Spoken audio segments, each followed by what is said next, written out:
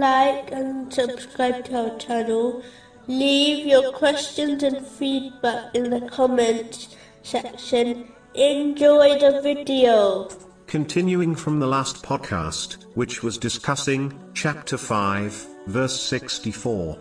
And they strive throughout the land, causing corruption, and Allah does not like corruptors. Corruption is when one abuses one's blessings, especially their social influence, in order to gain worldly things, such as power and wealth.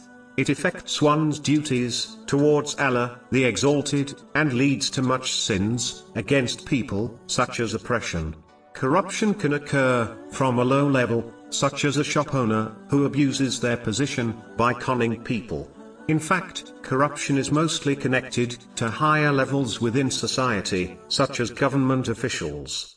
One of the reasons corruption spreads throughout society to the point that even top government officials are involved occurs when the general public themselves become corrupt. When the ordinary people mistreat others through physical or financial ways, thereby disobeying Allah, the Exalted, believing no one can hold them accountable. Then, as a punishment, Allah, the Exalted, appoints them corrupt leaders and government officials.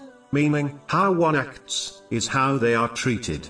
The Holy Prophet Muhammad, peace and blessings be upon him, once warned, in a narration found in Sunan Ibn Majah, number 4019, that when the general public cheat each other financially, Allah, the Exalted, punishes them by appointing them oppressive leaders.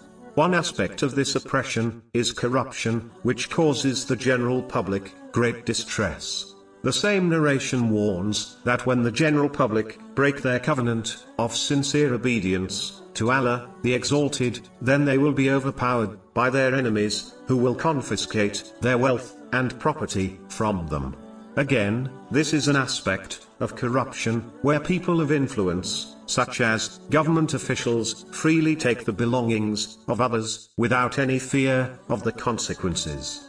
When the general public becomes corrupt, then their leaders and other people in influential social positions are inspired to act in the same way, believing that this behavior is accepted by the general public. This leads to corruption on a national level.